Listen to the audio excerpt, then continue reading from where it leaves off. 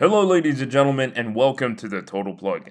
This is Mariano Castillo speaking, and for today's news, former New Jersey Governor Christie has second thoughts on the deadly coronavirus.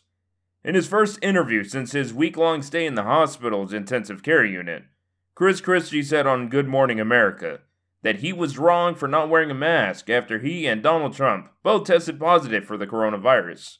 Which, quick update, the virus has killed almost 219,000 people in the United States.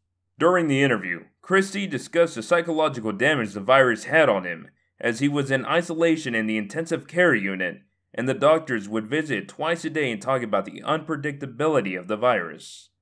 Christie then further described the actual symptoms of his condition, and I quote, "It hits you like a freight train."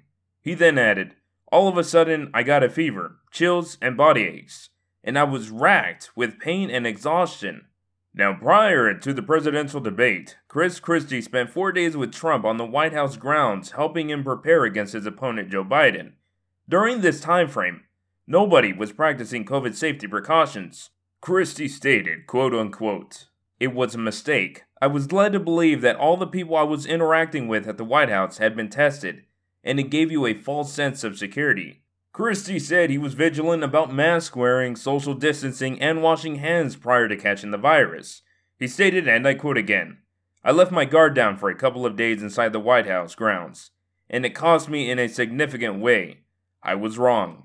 First, this man made the conscious decision in trusting Trump, an individual who many are aware is very careless and nonchalant about the virus. And second, he let his guard down by not practicing safety protocols. As a result, he had to experience the hardcore symptoms of the virus. Remember, ladies and gentlemen, all it takes is one time, and once the virus claims you as its host, the battle begins. Despite Trump not taking it serious, Christie does not condemn him. However, he does believe that all public officials should be more proactive in encouraging people to wear masks. Thank you, ladies and gentlemen, for tuning into the Total Plug, and please be safe.